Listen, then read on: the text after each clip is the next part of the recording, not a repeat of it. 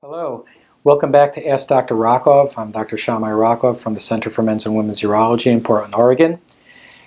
And we have a number of questions that have come in regarding vasectomy. So I'm just going to take on this subject somewhat broadly.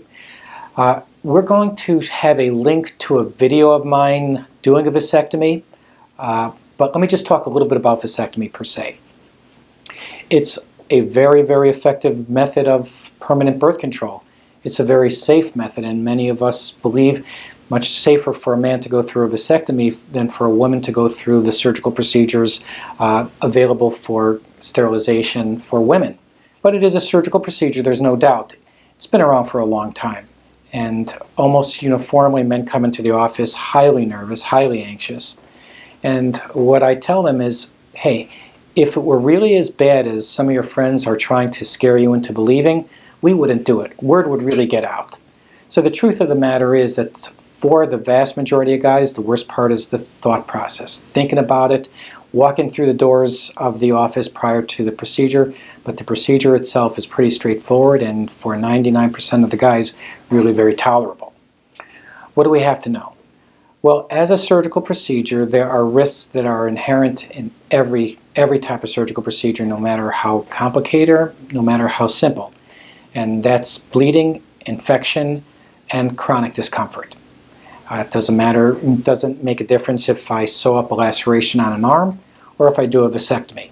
The bleeding, fortunately, and the infections, fortunately, are rare, and they are things that we can take care of.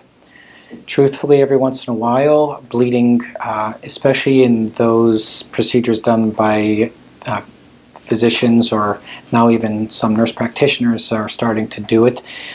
This is something definitely where you want to have an experienced surgeon do it. It really doesn't have to be justified. You don't want someone who's not a surgeon doing something like this. For as straightforward as it sounds, it can be very, very difficult. And even for those of us who are very experienced surgeons, we are humbled oftentimes by what it takes to do vasectomy safely and correctly. So bleeding, infection, common to all procedures, common to vasectomy, not common to vasectomy, but possible with vasectomy. Long term, there are two things that can occur that happen very infrequently, but everybody has to know about. One is the risk that even after a successful procedure where the tubes are cut or a piece are removed, the tubes can get back together again. That is nature's way of trying to do what it's supposed to do. And that's why it is essential that after you go through vasectomy, at some point thereafter, you have to submit semen tests to ascertain that, in fact, you no longer have live sperm.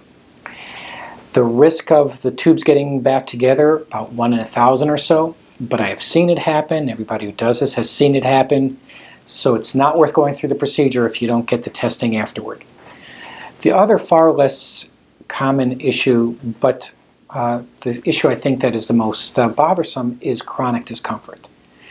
There are men who, after the vasectomy, the discomfort never seems to go away. They have a lingering pain in the groin area that at times requires reversal of the vasectomy.